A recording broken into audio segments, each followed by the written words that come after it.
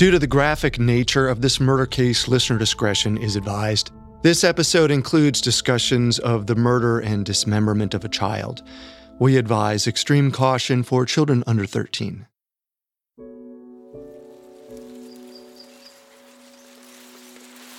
In 1867, the small farm town of Alton was the picture of a quaint, peaceful town in the English countryside.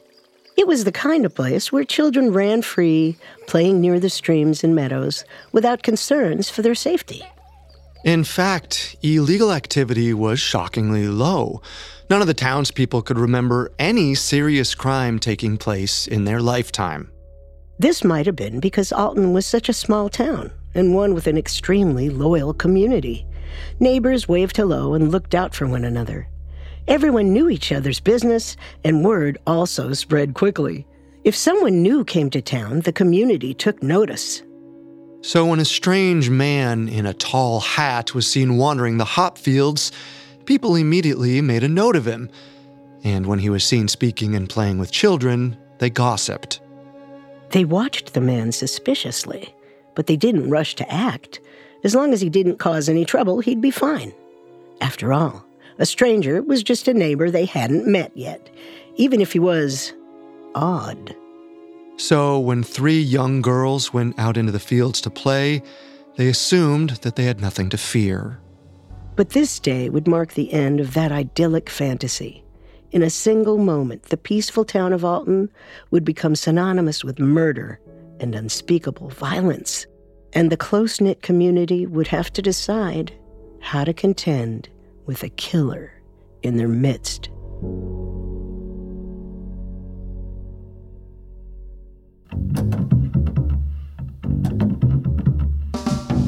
Welcome to Solved Murders True Crime Mysteries, a Spotify original from Parcast. I'm your host, Carter Roy. And I'm your host, Wendy McKenzie. Every Wednesday, we step into the world of true crime's most fascinating murder cases and tell the tale of how real-life detectives closed the case. You can find episodes of Solved Murders and all other Spotify originals from Parcast for free exclusively on Spotify. Today we're exploring the 1867 murder of Fanny Adams.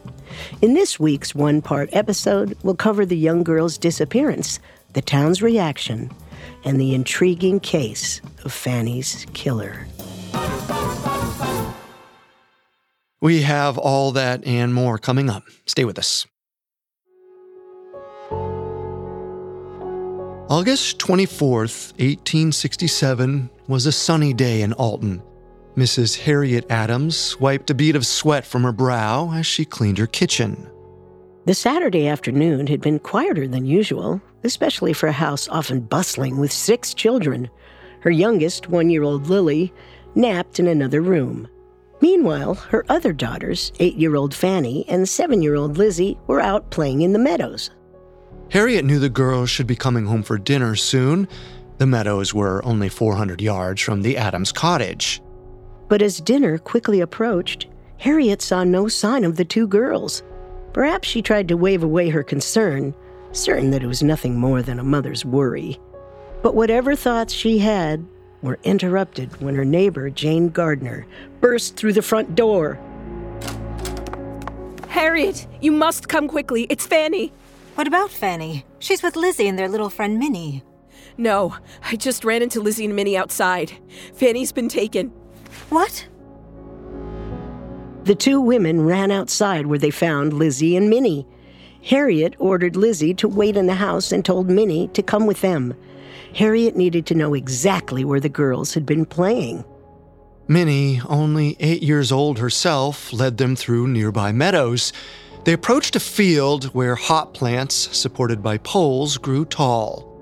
A short, slender man appeared from behind a gate.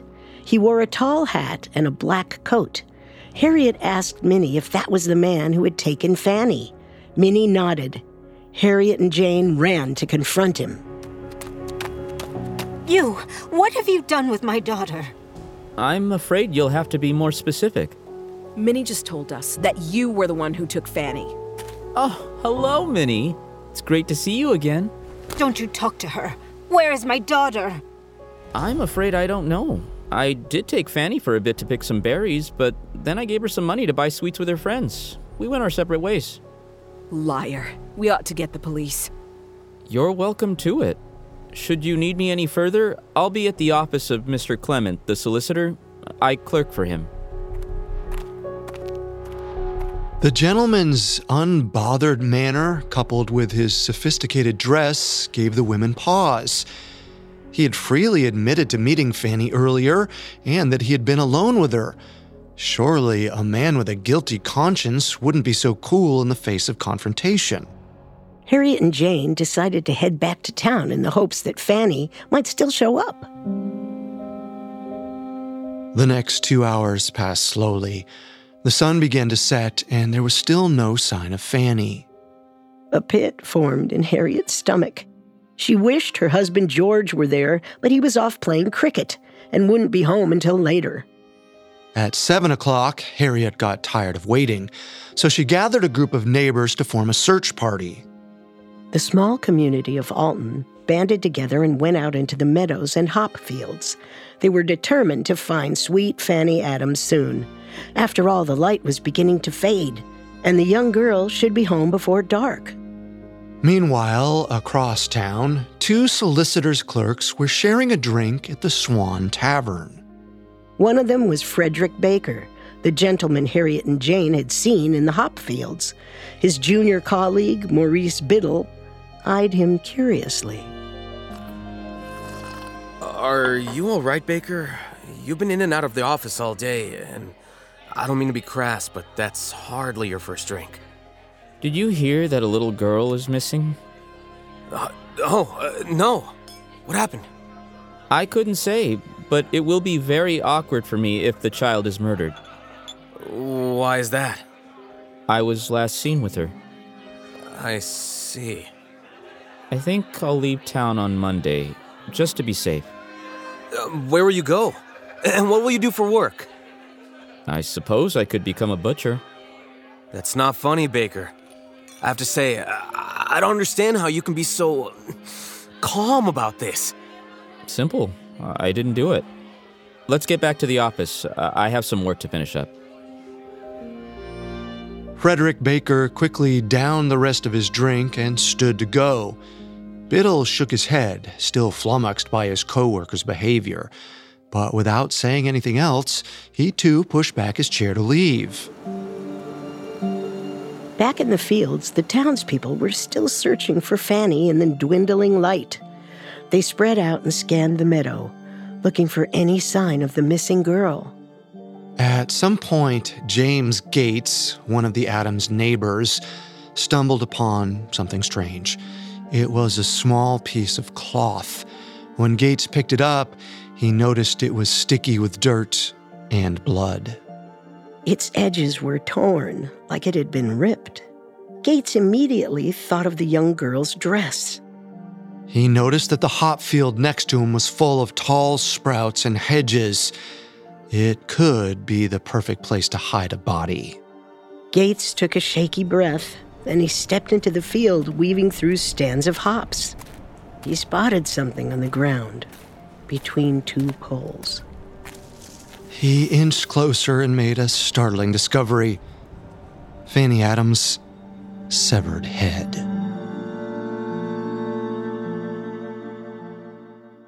Coming up, the crime scene grows more disturbing. Every unsolved crime leaves us with a nagging sense that just one witness, one piece of evidence, one additional lead could change everything. Hi, I'm Carter Roy, host of the Spotify original from Parcast, Cold Cases. Every Monday, revisit some of the most puzzling crimes in history, a vast array of offenses that ran cold for decades. From burglary and arson to kidnappings and murder, each episode of Cold Cases pieces together the details of an elusive case. Some eventually had breakthroughs that closed the file, others remain open to this day. Solved or unsolved, you won't know which until the very end. Follow Cold Cases free and only on Spotify. And now, back to our story. On August 24th, 1867, the town of Alton, England, was searching for 8-year-old Fanny Adams, and a neighbor named James Gates stumbled across her severed head. Gates's blood ran cold as he realized that the left side of her mouth had been cut all the way up to her temple. Her right ear had been removed, and her eyes had been gouged out. Gates screamed for help. Neighbors ran to join him, horrified when they saw what remained of the young girl. A messenger ran to the Adams home to deliver the terrible news to Harriet. Upon hearing about the discovery, it was as if the world had opened under Harriet's feet. Her knees buckled, and she struggled to steady herself on the kitchen table. When her mind cleared, Harriet realized with a sudden urgency that she had to tell her husband. But that burst of energy only took her so far. As she ran out her front door, she collapsed again, her grief completely overtaking her. George Adams was tired and sweaty from a day of playing cricket, but when he heard of his daughter's gruesome fate, rage and vigor boiled inside of him. George rushed home to his wife, but he didn't stay long. He grabbed a shotgun, burst back into the night, and headed towards the hop field. Blinded by anger, George assumed the mysterious clerk might still be stalking the area. He was sure that the strange newcomer was to blame, and he wanted to kill the man himself. Out of my way! I'm gonna find that monster, and I'm gonna kill him! Don't do this, George! Put away the gun! He killed her! He killed her, and he tore her apart! I know. But you're not a murderer like him. You've got to let the police handle this. My little girl! He killed my little girl! George's tirade was short-lived as he fell to the ground sobbing. While the reality of this tragedy washed over him, the people of Alton searched for the rest of Fanny's remains. The news spread across town. It even reached the solicitor's office, where Baker, Biddle, and a few other clerks were still working well into the evening. Dear God, Baker! They say you've killed a young girl! That sounds very bad for me. So you did do it? No, I'm perfectly innocent. Well, don't be so calm about it. I know you're prone to eccentricity, Baker, but even you must take this seriously. I'm very serious. If you're innocent, you ought to go to the police and clear things up. Why should I go? If the police want me, they can come find me themselves. And in fact, Baker was right, because just then, the town superintendent, William Cheney, walked into the office. I'm looking for Frederick Baker. That's me. Right. You're under arrest for the murder of Fanny Adams. Well, sir, I'm happy to go with you and sort this out. However, I must protest that I'm perfectly innocent. We'll see about that. So on the evening of August 24th, 1867, Frederick Baker was taken into custody. But for the people of Alton, an arrest wasn't nearly enough. No, they wanted retribution, revenge. This close-knit community wouldn't rest until Frederick Baker paid for what he did. So as Superintendent William Cheney led Baker to the police station, the people of Alton gathered in the streets to watch him pass. The citizens shouted and jeered at Baker. Word had spread quickly about Fanny's horrible death, and virtually everyone had already decided that this stranger was guilty. Eventually, Cheney brought Baker into the police station, and the policeman's work really began. Cheney started searching and questioning Baker. And as he did, the officer found piece after piece of damning evidence. This your knife? I'd say it's safe to assume so, since you just found it on my person. Care to explain why there's blood on the handle? I suppose I didn't wash it properly. Did you see Fanny and her friends earlier today? Did you give them money? I did. I'm in the habit of giving money to children when I take my strolls. And your trousers are wet. I'm in the habit of stepping into water when I take my strolls. And the blood on your shirt cuffs.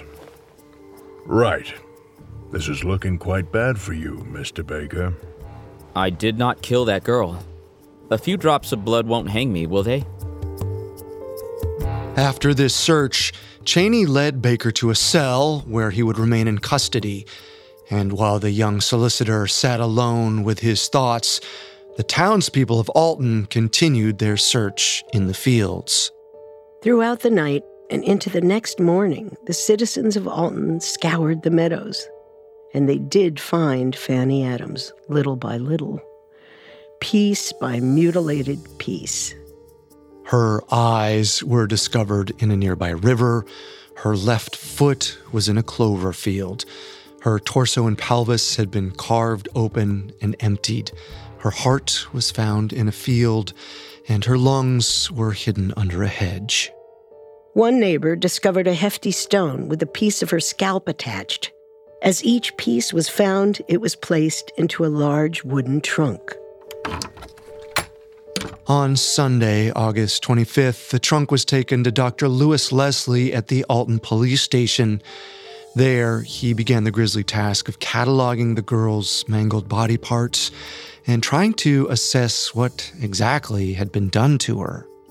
After examining both the severed head and the rock, he determined that Fanny had been bludgeoned to death with one quick strike.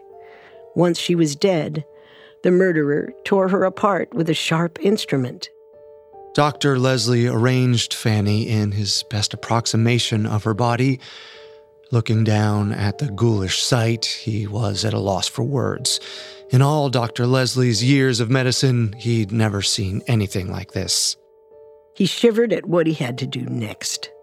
But it was a matter of procedure. The investigation couldn't move forward until Fanny's body was identified by a family member. So George Adams was called down to the station to bear the gruesome task. Thank you for coming down here, George. I wish I didn't have to do this. Whatever it takes. Right. Just brace yourself. Oh, dear God. My little girl. What did that monster do to you? George Adams, can you confirm that this is your daughter, Fanny Adams? George, I need you to say yes or no. Yes. Yes, that's her. That's Fanny. After George identified his daughter's body, the police charged Baker with murder. The Alton community cried for his head. The next day, Monday, August 26th, Superintendent William Cheney searched Baker's office for evidence. Sitting right on the clerk's desk was his diary with an entry from the night of the murder. Cheney hurried back to the police station to confront Baker with these findings. Sure you don't want to confess? Why would I do that? I'm innocent. I found your diary, Baker. Care to read the entry from August 24th? It's a short one. The 24th of August. Killed a young girl. It was fine and hot. Do you still say you're innocent? Of course. I didn't mean that I killed a young girl. I was drunk. I meant that a little girl had been killed. You're infuriating, Baker. Do you have any idea how bad this looks for you? Any rational man would be troubled by this. I wish I could see what was going on inside your head. Believe me, you don't. The following evening, there was a coroner's inquest at the Duke's Head Inn. Baker sat unfazed as ever, as testimony railed against him. Dr. Lewis Leslie gave his report of Fanny's remains, recounting the horrific nature of the young girl's dismemberment. Maurice Biddle, Baker's colleague, had been brought in by police to testify since he had been seen drinking with Baker that night. Biddle attested that he had seen Baker going in and out of the office, and that he had been drinking. He even shared the tasteless butcher joke that Baker had made. Perhaps Baker's only victory was when Minnie, Fanny's friend who had been playing with her, took the stand. The young girl was so overwhelmed by the whole ordeal that she failed to identify Baker as the man who had played with them on that terrible afternoon. In spite of this minor shortcoming, the coroner's jury was convinced of Baker's guilt. They passed down their verdict. Fanny Adams had died by injuries willfully inflicted by Frederick Baker. They felt they had enough evidence to take him to court. Baker didn't even blink. He stood to leave when beckoned by the police, but outside the Duke's Head Inn, an angry crowd had gathered. Monster! You come into our town a stranger and show yourself to be the devil! Baker balked at the crowd of angry townspeople. Superintendent Cheney noticed the man's change of expression and decided to offer a jab of his own. What's wrong, Baker? Are your feathers finally getting ruffled? What is this? Why are they here? Oh, that's what happens when an outsider moves to Alton and then kills a little girl. Make them go away. Keep me safe. You're supposed to keep me safe. Yeah, we'll do what we can. You still have to stand trial. Police officers moved Baker to safety, and as time passed, his calm demeanor began to crack and shatter apart. He pulled at his hair, the muffled noise of the crowd pounding in his ears. Stop crying. Make them stop crying. Make them stop! Baker was visibly shaken. Gone was his appearance of indifference. Something had shifted within him. Baker's trial would take place at the next Winchester Assizes, an intermittent meeting of judges to preside over criminal cases. Months went by, and word of the horrifying murder spread across England. By the time the trial began on December 5th, 1867, Frederick Baker was known throughout the country. Newspapers sweatily covered the story of the murdered child and her villainous killer. The trial was quickly becoming something of a legend, a historic event that everyone wanted to witness for themselves. December 5th was tense at the courthouse as a massive crowd of angry citizens struggled for a spot in the Great Hall. Both inside and outside the building, people caused a raucous commotion. They shouted, chanted, shook the walls, and threw stones at the police protecting Baker. By this point, the name Baker had become synonymous with evil. The small, quiet town of Alton had become a community on the verge of an all-out riot. If the court did not provide them with justice, it seemed they would try and take it themselves.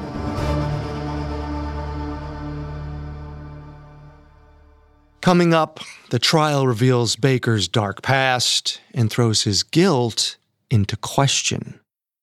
Now, back to the story.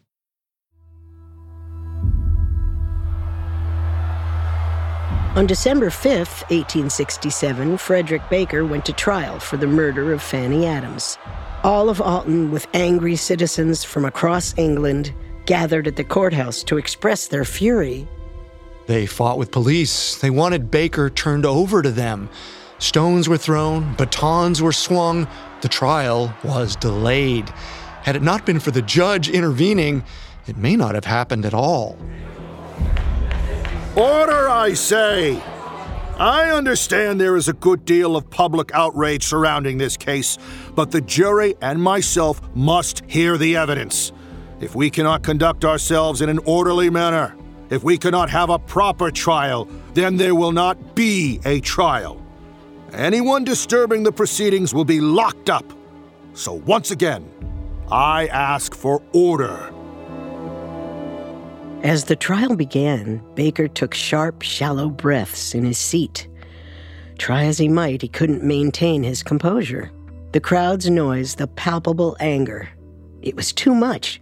Any calm facade had been shattered. He sat before the judge as a deeply troubled man. The prosecution stood first. They laid out the evidence that had been seen before. Baker's diary entry, the bloody knife, his wet trousers, the blood stains on his shirt. Then they brought their witnesses. These were people from all over town who had been touched by the case and felt certain that Baker was guilty. I saw Baker wandering through the fields. He smelled like liquor. I heard a girl crying but thought they were playing. We all went searching, and I found her eye floating there. Two of the prosecution's key witnesses were children. The first was Minnie, the friend who had been with Fanny. Just as before, she was nervous and shy before the crowd. But at the prosecution's urging, she recounted how Baker had given her and Lizzie money and then picked up Fanny and left. The second child was a new witness, 7-year-old Alfred Vince. He claimed to have seen Baker washing blood from his hands in a stream near the hop fields. Alfred ran to tell his mother, but she elected not to go to the authorities. Apparently, she didn't want the trouble. However, Alfred explained that 2 months after the coroner's inquest, his mother had let her story slip in a tavern. Word spread and she was encouraged to come forward. Seeing children anxiously take the stand reminded the crowd of the innocent life that had been so viciously taken. The trial was an emotional one, with sniffles regularly heard among the crowd, and all the while, a sharp feeling of hatred crept its way toward Baker. After all their witnesses had been called, the prosecution rested. Hearing such emotional testimony, it was hard for spectators to imagine how the defense team could possibly turn the trial in their favor. It seemed like an open and shut case. But on the following day, Friday, December 6th, defense attorney Carter stood to make his case. The lawyer certainly had his work cut out for him, but Carter had a plan, a two-pronged defense. First, Carter challenged the evidence laid against Frederick Baker. In particular, he called out the reliance on the eyewitness accounts of children. Children, he argued, who were far too easily swayed by their parents or the prosecution. None of the so-called evidence, he argued, actually proved that Baker had been responsible for Fanny's death. The knife was too small to cut up a body. There was no motive. The blood could have come from a nosebleed. Then, he laid out the second, much more thorough prong of his defense. If you're still not convinced of Mr. Baker's innocence, then allow me to put this before you. If Mr. Baker committed this horrible act, then it was not from a place of malice or murderous intent. Rather, it was a bout of insanity. Mr. Baker is prone to these fits of unwellness, and I'll prove it. I'd like to call Mr. Baker's father, Frederick Baker Sr., to the stand. This was certainly a shock to the spectators at the trial, but as the room filled with murmuring, Mr. Baker Sr. made his slow, steady way to the stand. As he addressed the crowd, he painted an image of his son that was surprisingly different from the Frederick Baker that the prosecution had described. Frederick was a sickly child. He often complained about headaches. When he was a younger man, we got him a job at a solicitor's office, but he said the work was too much for his head. He was in various clubs. He was even a Sunday school teacher. You know, he goes to church every Sunday. And did this distress of his head ever manifest itself in problematic ways? Well, on more than one occasion, I feared that he might hurt himself. He threatened to take his own life, but he was never much of a drinker. Not until a couple years ago, when a young woman broke his heart. And then he started drinking? I think he may have. And these moods of his, is there precedent for that in your family?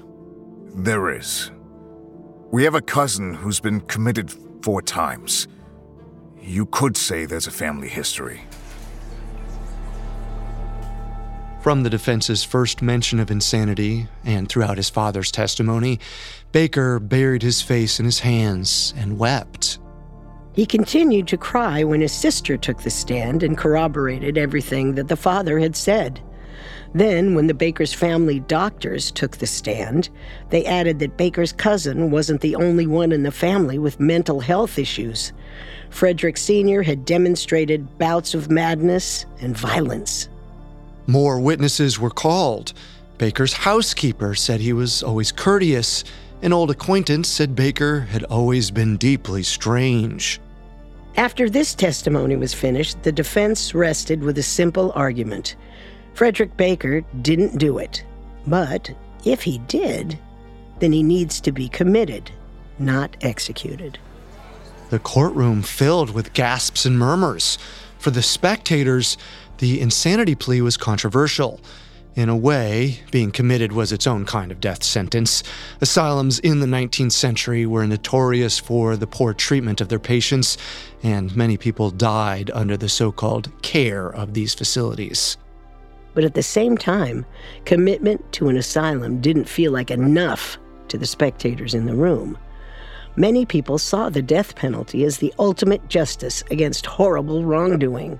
That was especially true for people who committed crimes against children, an offense that many believed was worthy of death. After being offered this unexpected new option, the jury retired for deliberation. The insanity plea threw everything into disarray, especially for the people of Alton. The whole town had been vying for Baker's blood for months. He was an outsider who had tainted their community with his brutality. Now there was an air of uncertainty.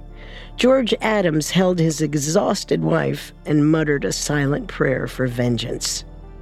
After 15 minutes, the jury returned. The jury finds the defendant, Frederick Baker, guilty on all counts. The room erupted into raucous cheering. Carter's face fell. He had done all he could, and still it hadn't been enough. Meanwhile, Baker's face was as impenetrable as a mask. It seemed like this decision had turned him stoic and resigned. After all, his fate was sealed. Baker was going to be executed for the murder of Fanny Adams. It didn't take long for the date to be set. Frederick Baker would hang on December 24th, Christmas Eve, 1867. The people of Alton anxiously awaited the day, still determined to see Baker killed for his crimes. For them, the weeks could not go by quickly enough. Meanwhile, Baker stewed in his prison cell. All along, he had maintained his innocence. But now that he had been convicted, something shifted inside of him. When the prison chaplain came to his cell, Baker wanted to talk. He considered himself a devout Christian, so he trusted the company of this servant of God. Baker, your days are numbered. You must square yourself away with the Lord. Yes, I confess. I killed the girl. Tell all, Baker. Did you do anything else with the girl? No, I killed her and mutilated her, but that's all. I never violated her. Make yourself known to the Lord, Baker. I'd like to write a letter to the family. Baker penned a letter to George and Harriet Adams, confessing to the murder of their daughter. By his own admission, her death had happened exactly as the witnesses said. Baker had approached the three young girls on that fine, hot afternoon.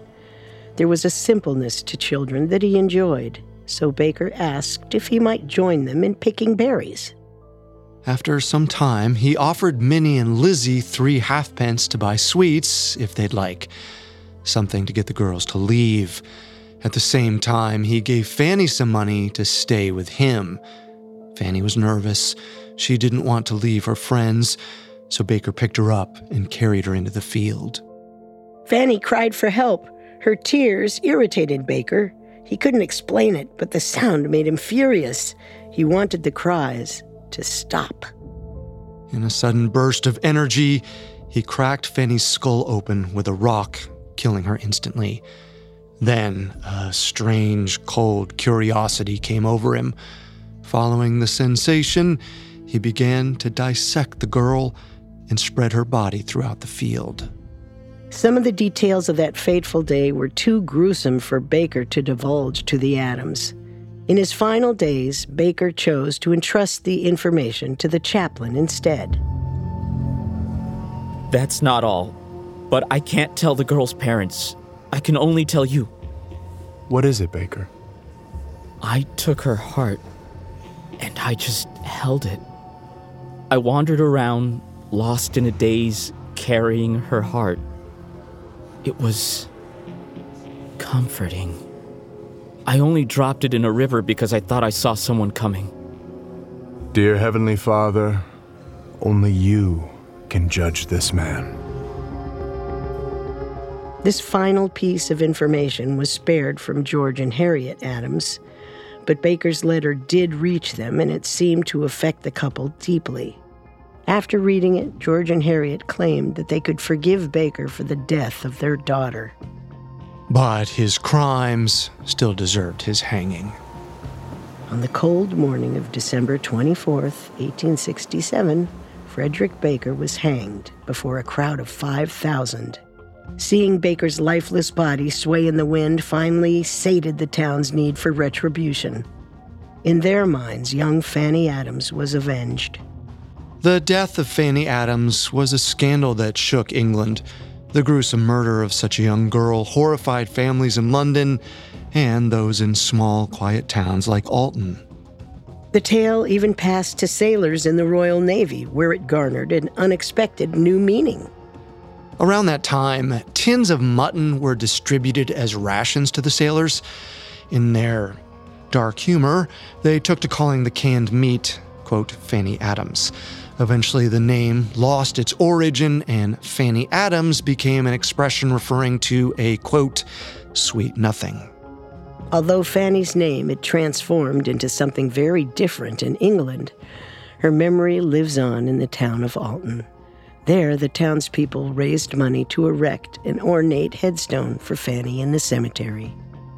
On it is inscribed a verse from the Gospel of Matthew, quote, Fear not them which kill the body, but rather him who is able to kill both body and soul in hell. The inscription serves as one last eternal slight against Baker. Even in death, it seems, Fanny's memory is forever tied to that stranger who came to Alton and met the town's wrath.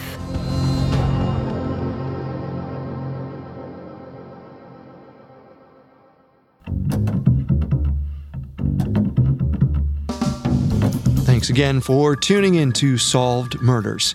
We'll be back next Wednesday with a new episode. For more information on Fanny Adams, amongst the many sources we used, we found Hampshire Murders by Nicholas Sly extremely helpful to our research. You can find all episodes of Solved Murders and all other Spotify originals from Parcast for free on Spotify. We'll see you next time. Solved Murders True Crime Mysteries is a Spotify original from Parcast. Executive produced by Max Cutler. Our head of programming is Julian Boireau. Our supervising sound designer is Russell Nash, with Nick Johnson as our head of production and Trent Williamson as our senior production specialist. Stacy Nemec is our supervising editor, and Derek Jennings is our writing lead. This episode of Solved Murders was written by Joseph Bricker, edited by Sarah Batchelor and Giles Hofseth, fact-checked by Mary Mathis, researched by Mickey Taylor, produced by Joshua Kern, and sound designed by Michael Langsner. It stars Joe Hernandez, Nazee Tarsha, Cameron Nicod, Laith Walschlager, Tiana Camacho, Jen Wong, and Tommy Arciniega. Our hosts are Wendy McKenzie and me, Carter Roy.